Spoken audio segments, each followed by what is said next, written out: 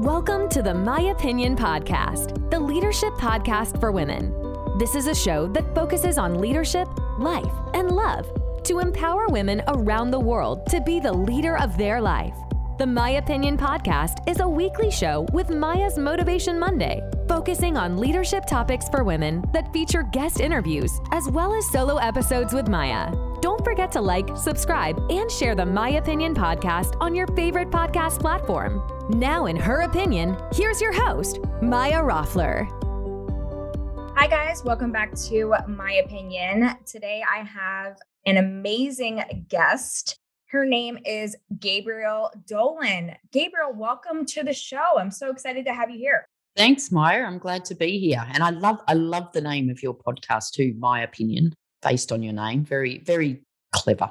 Thank you so much. You know, I get so many compliments about it. And it's actually like, it was a nickname that came about in my 20s. And then it kind of just stuck. And now it's my brand. So it's kind of cool. There you go. Very cool. Very cool. Yeah. So the first thing I want to bring up, again, thanks for being on the show, is your book that has come out quite recently about magnetic stories. Tell us a little bit about the book, and then obviously this will evolve, but tell us about the book. Yeah, this is my sixth book, which I find amazing because I actually failed English in my final year of school, so that's quite hilarious.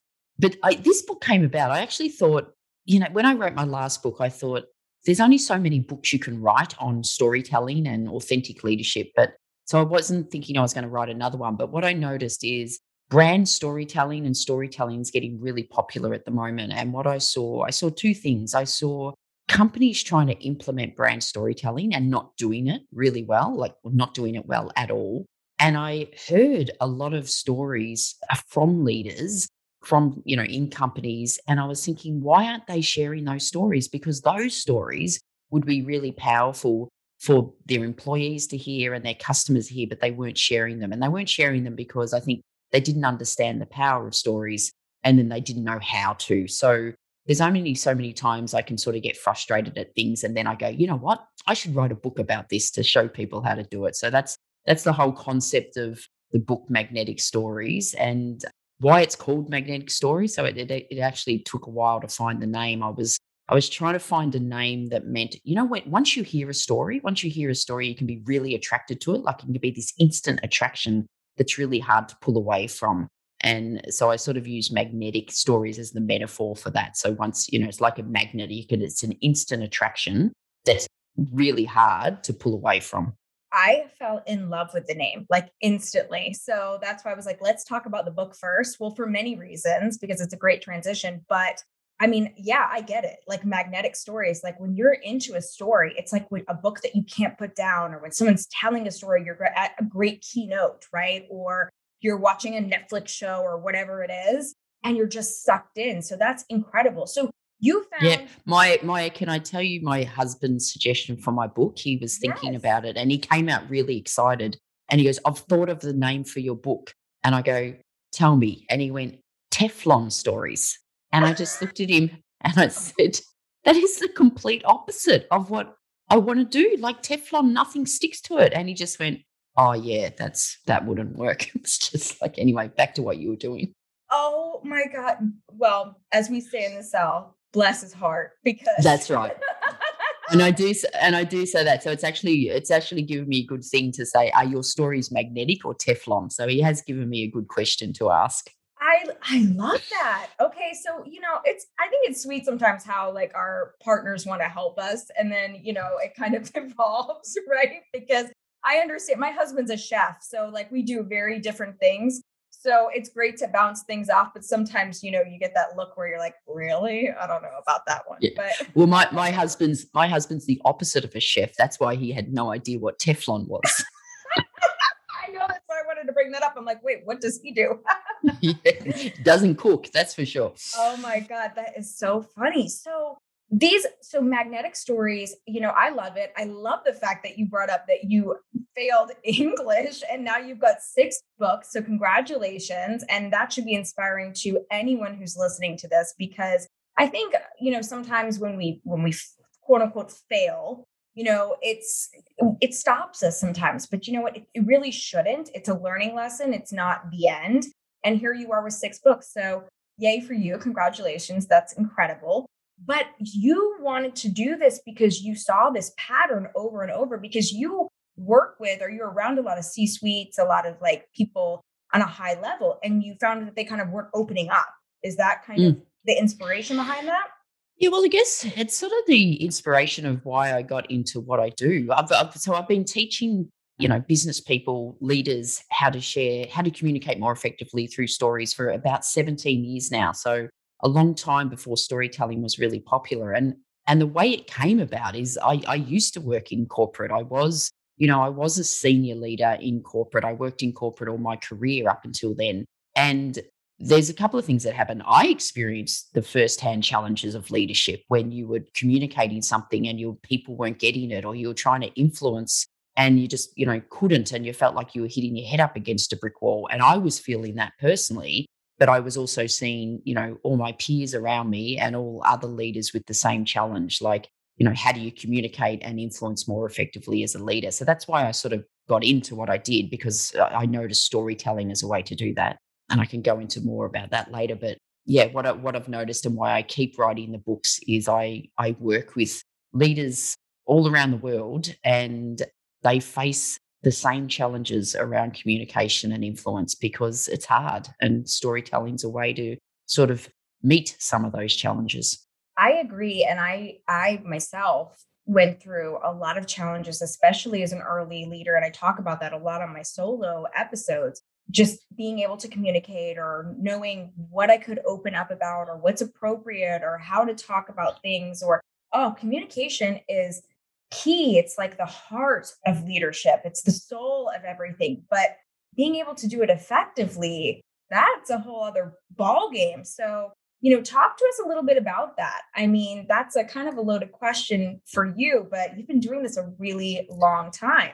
Yeah, look, I think what happens is, I think we when we're young, we do this. I think as we get, one of the benefits of getting older, you do get a bit of wisdom, but it's only one of the benefits. It's when we're younger and we're in a career, and we're ambitious and we're climbing the corporate ladder, so to speak, and we land a role that has leader in the title.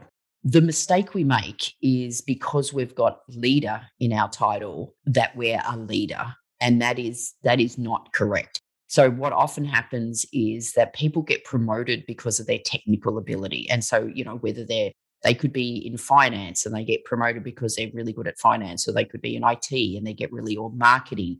So they get promoted because of their skills around what they're doing.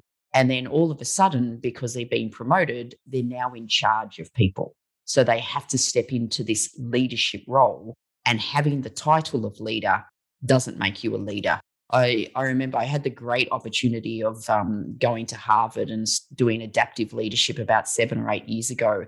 And it was through that program, every time we sort of said they're a leader, we got in trouble from the lecturer, because he literally said, you're not a leader. You're either exercising leadership or you're not. And a title doesn't give you that. So that's one of the things that really, let's say, younger people, when they're getting their first leadership role or people management role, or whatever you want to call it, really struggle with, because they've been promoted because of their technical ability. And now all of a sudden that technical ability doesn't really matter much anymore. They have to communicate, they have to influence, and they realize pretty early on, just because you've got leader in your title doesn't mean people will do what you say or want them to do. That you need to communicate and influence, and that becomes your main job, not your technical job. And that is such a struggle for so many people. And I love what you said. Well, I mean, your experience at Harvard with this whole, I literally did an episode about this. I did title leadership versus true leadership, because I believe exactly in what you're talking about, because we see this all the time. I know we were chatting before we started recording about this too, because it happens all the time. And I witnessed it myself. I know you've seen it a million times, because someone is really, really exceptional in what they do. I have a really heavy sales background and event execution background, but just because someone was the top seller, they would then all of a sudden become, over 20 reps or 50 reps. And then they're like, okay, like, great. They didn't have a clue what they were doing in a leadership capacity. And so something that, I'm talking a lot about right now in a program I'm doing and just with everyone I have on the show is understanding who you are as a leader before you ever get that title. Because I think that's something that's really powerful too, because we wait for this title or we get shocked with a title, like you're talking about, right? Like we're so technically great and then we get a title and then we don't even know how to be a leader. And I think that's a challenge. Yeah, and I think one of the so not everyone, first of all, not everyone will be a good leader and not everyone wants to be a leader. Some people really love what they do in their technical role and they don't have no ambitions to lead people or manage people.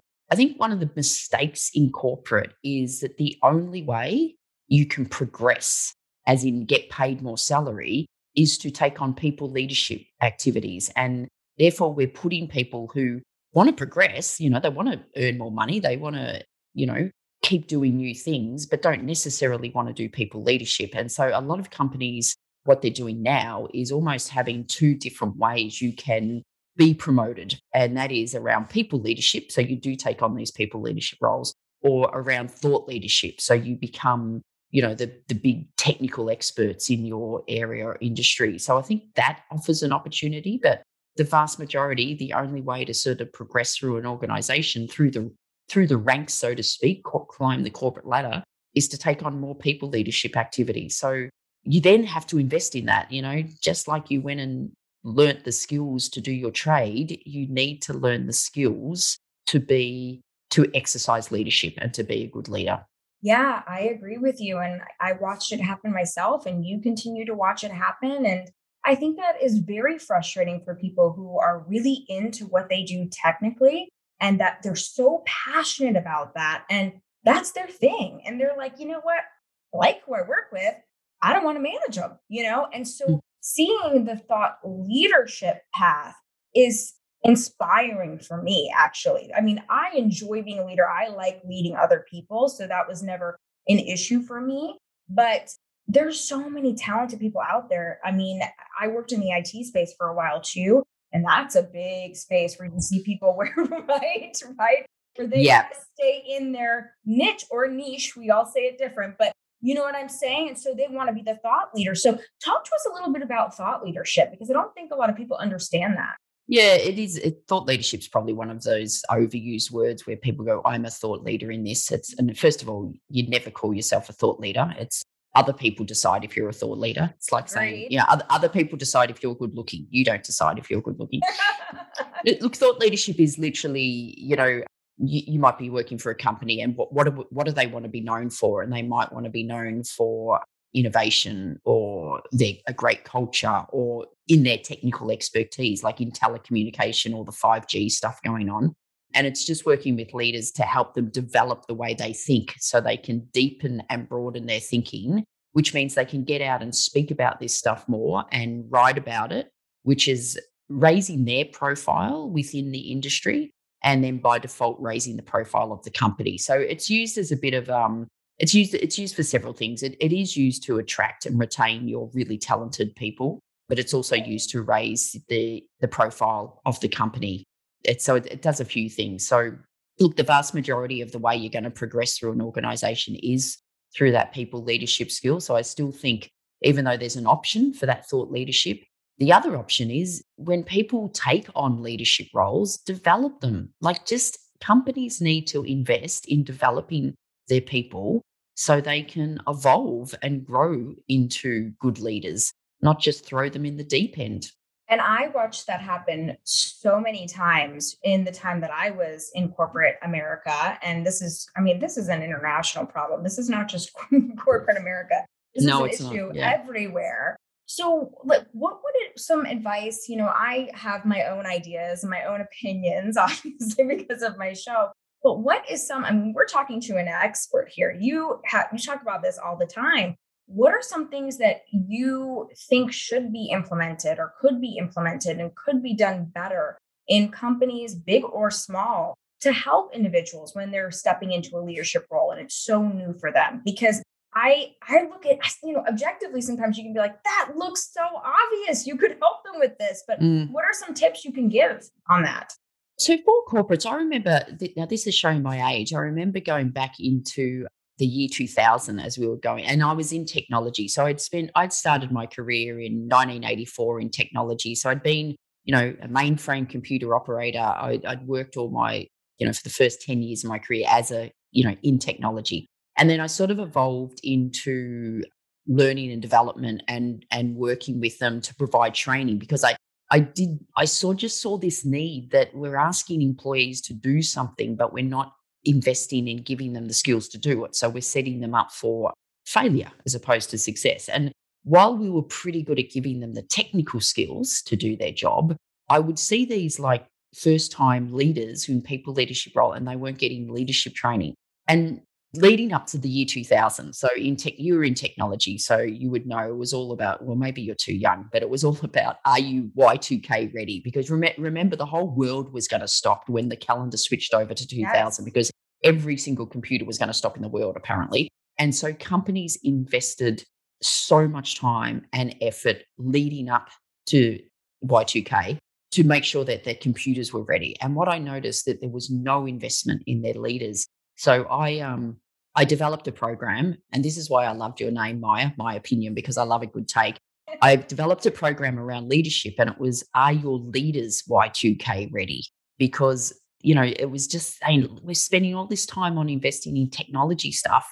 We need to invest in the leaders. So again, it's first time leaders is a big gig. Get them in, give them training, and not just a 2-day training, give them mentoring and coaching. And in my career, I worked at National Australia Bank, which was one of Australia's largest banks. They did really well with professional development. We would be on, 12-month leadership programs where you'd come together once a month and do all this work. So really invest them, give your leaders a space where they can come together and talk about the current challenges, but then, keep investing them as, just like things evolve, leadership evolves. So, the whole concept of storytelling, no one was talking about, oh, we need storytelling training 15 years ago, but everyone's going, we need our leaders to be better at storytelling. So give them storytelling training, because it's not easy. It's hard. Like empathy training, people are talking, we need to be all empathetic. So do empathy training. And so whatever, as the expectations of leadership evolves, and that happens, that is worldwide, as the expectations of leaders evolve, you need to train your current leaders. So you could have leaders who are 40 or 50, but if we're now, and again, I come back to storytelling, it's what I do, but if we're now saying we expect our leaders to be really good at bringing our values to life through stories, then train them how to do that, because it's a lot harder than you think. So that would be my advice to corporates. If you expect your leaders to be acting in a certain way, then set them up for success with training, and don't set them up for failure. Yeah. Very well said. Because can I also say, for the individual leader, when your company offers professional development training, take it. The amount of leaders that prioritize a meeting over a professional development training that could actually help them for their entire career is astounding. And why anyone would do that, I've got no idea. When someone else is giving you the opportunity for professional development and paying for it and giving you time, and you go, oh, I'm too busy to go, that is it's just shooting yourself in the foot. So please, every opportunity, you might even think you don't need it or whatever, take it, because it is such a gift that corporates give their leaders. Take it. Every opportunity, take it.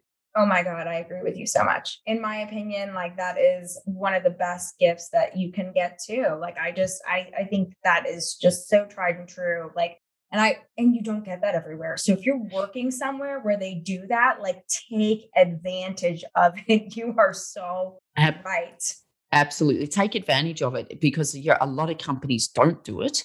And also I remember when I left corporate Australia, and I went out on my own, and I looked into doing some like professional development, and this is really expensive. I didn't say, take it. Oh yeah. Yeah. My first like corporate experience, I had an employer who actually did that, gave us the opportunity to do those things. And I was so young. I was in my early 20s, and it really helped me through so many difficult times in leadership. And I think that's one of the reasons I was able to catapult so quickly forward in leadership, So yes, I mean, I am with you. We're both begging all of you listening, make sure you take advantage of that at any age. If I wasn't At any age. running my own company now, I would be, I still take classes myself and I have mentors myself. Even just doing the podcast and listening to you guys, like this is mentorship for me. It is so important because great leaders are always learning leaders. And so you're always evolving.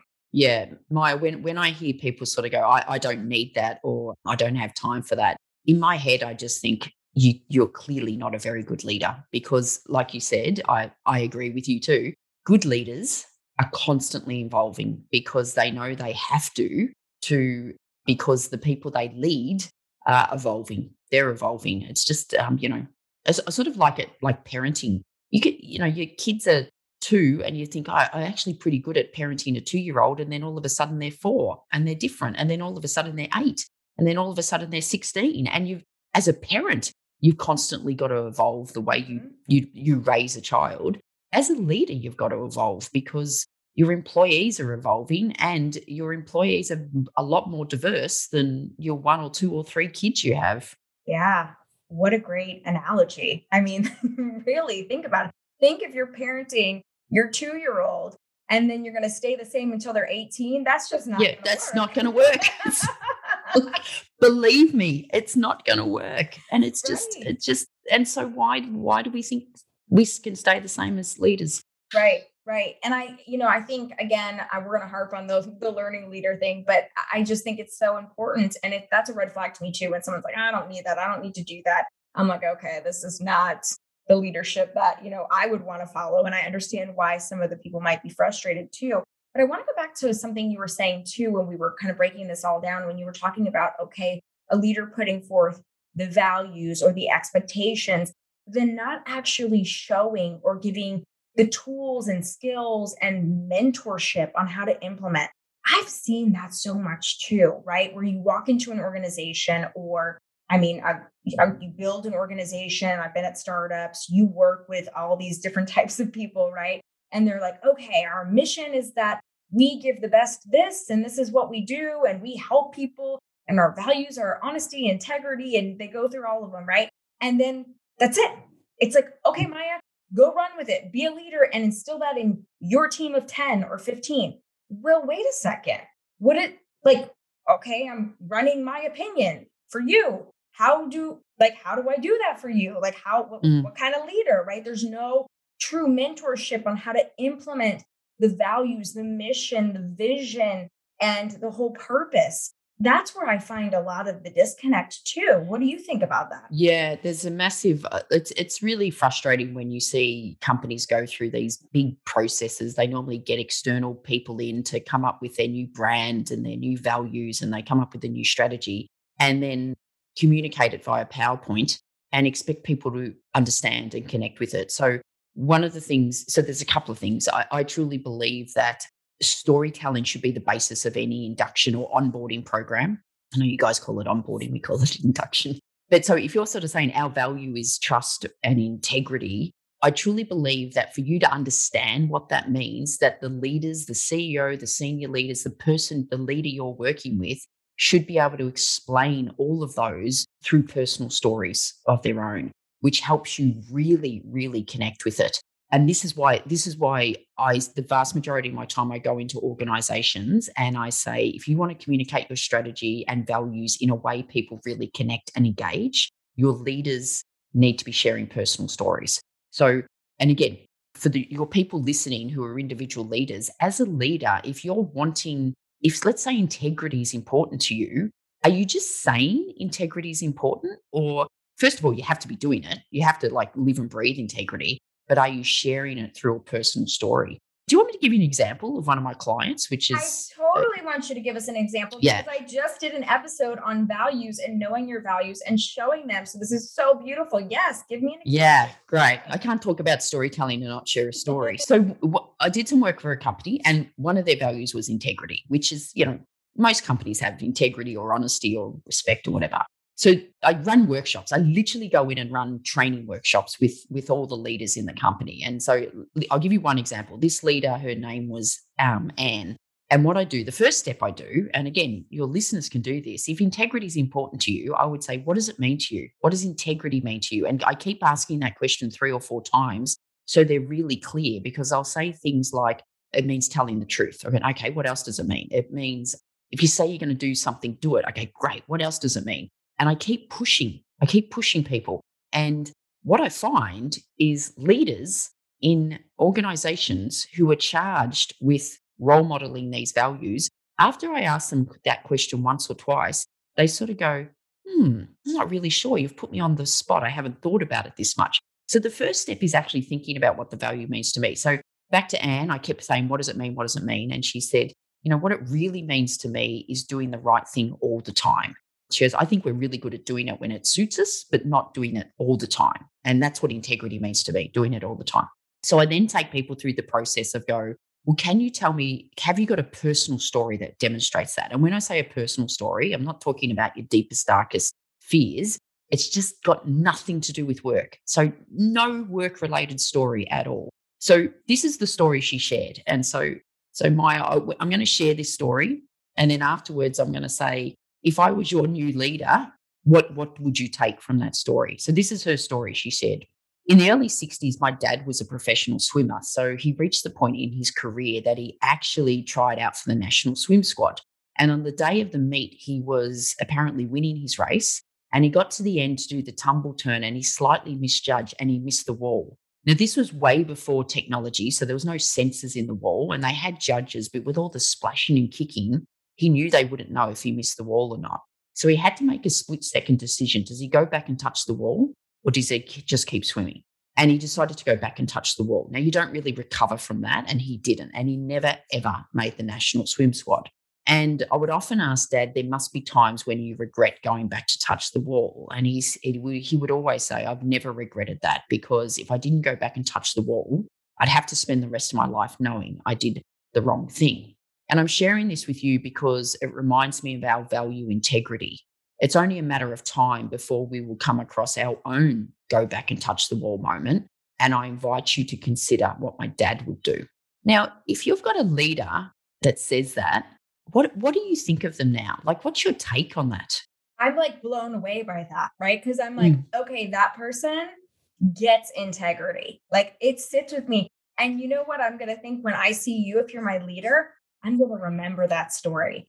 And I'm going to think that's what I hold integrity to. And I'm going to think about that and identify that with the organization. And it clicks. Yeah. So your reaction just sums up the power of sharing personal stories to get a business message across. I really get it. So now you're going, I actually now really get it and understand the message. I'm going to remember it. So you're going to remember it. And it's actually going to then influence your behavior. So if you get to the decision, do I do A or B? And you're sort of going, well, technically we don't have to do A. Legally, we're not obliged to do A, but it's the right thing to do. I'm going to think about touching that wall. You're gonna, and Anne has said to me, when those things come up and someone will go, this is our go back and touch the wall moment. What's the right thing to do? Exactly. It was like, that's what we'll do. I love it. So that is, we talk about values. We talk about values in action and, values-based leadership and values-based decision-making. Until you communicate the values through a personal story, those values will just remain words on a wall or words on a coffee mug or whatever, companies put them on coffee mugs or mouse pads or cushions. Or tick, everyone understands the value. Just because they can remember the values doesn't mean they understand them or they're actually acting by them. I agree. And that was such a beautiful story. And I'm going to remember that story myself now and always correlate it to you. Like, it's going to stick. But like, I get what you're saying though, because I can't tell you how many places I've worked where it's been plastered all over the wall. Like, here are our values. I worked at one organization where we had to memorize all of them, but none of them were actually being, like, we had to recite them and none of them were actually being executed. And I talk about this a lot on like my solo episodes and the problem with that and how I kind of communicate, the organizations that I worked for where it was a positive experience is through storytelling. Yeah. It's amazing how I've been into, it was like the way they got values communicated was rote learn them. And I used to think, this is not your 7 times table. It was just remembering. Or then companies think they're being really, really clever is they'll make an acronym out of it. Yeah. So it's easy. And so they'll go like, well, our values are care, customer. And you know what people go, customer, accountability, responsible. I forget what E means. It was like making an acronym out of your values does not make them memorable. And even making them memorable doesn't mean people understand them or act by them. It's just ludicrous. That was a huge lesson I learned too, because now I'm scrolling through the companies I worked through that did the same exact thing, had an acronym. And maybe there was 1 or 2 where I would connect sometimes and be like, okay, yeah. But I had a personal story usually with one really good leader in the organization that really impacted me. But, now that I'm in a different place and I have this podcast and I'm around so many incredible leaders like yourself that mentor me and we talk about these things, I'm like, but did everybody else have those stories? Did everyone else have those experiences? Probably not. And that's why that didn't stick. So I think this is so powerful. Thank you for sharing that. And thank you for giving us an example, because that's the next step. That's the deep part of this. No pun intended with the swimming story, I guess. But I love that though, because it sticks. It's sticky, so to speak. People remember it. And when you're sitting there thinking about integrity and what do I do? What's the right thing to do?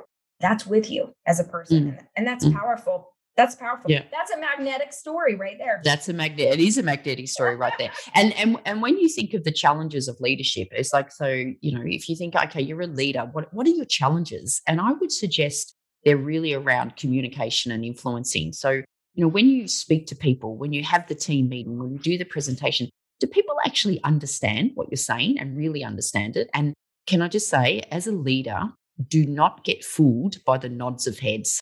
Just because someone's nodding their head and you go, do you get it? And they go, yep, doesn't mean they do. They walk out of the meeting and go, what the hell was that about? So the challenge is, do people really understand it? Can they remember it? And then does it actually influence them to do something different or think something different or feel something different? Because that's what you're trying to do as a leader. You're trying to get people to think and do and feel something different and get them connected and engaged in stuff. And storytelling will do all of that. Oh my gosh, I agree with you so much, because how many times have we been spoken at instead of to by I'm using my air bunnies here, guys, yes. A leader, right? Leaders, yeah. So the storytelling really solves all of that and creates a totally different environment, because you're bringing those people in to you as a leader. And it's totally different. I love this. Yeah, you're getting stories. I've just thought of something then. Bringing people to stories, get people to follow you. And that's what a leader is. If you're a leader and you're telling people, they're not following you. You might be getting compliance, but they're not following you. And if you look over your shoulder and no one's following you, you are not a leader. No, and you're not telling a good story, are you? No, absolutely. Well, tell us where we can buy Magnetic Stories first. Where can we find that? Well, that's available, on all the usual. So Amazon, Barnes and Noble, it's paperback, it's e-version, and it's Audible. It's not me doing the audio, but it is available audio.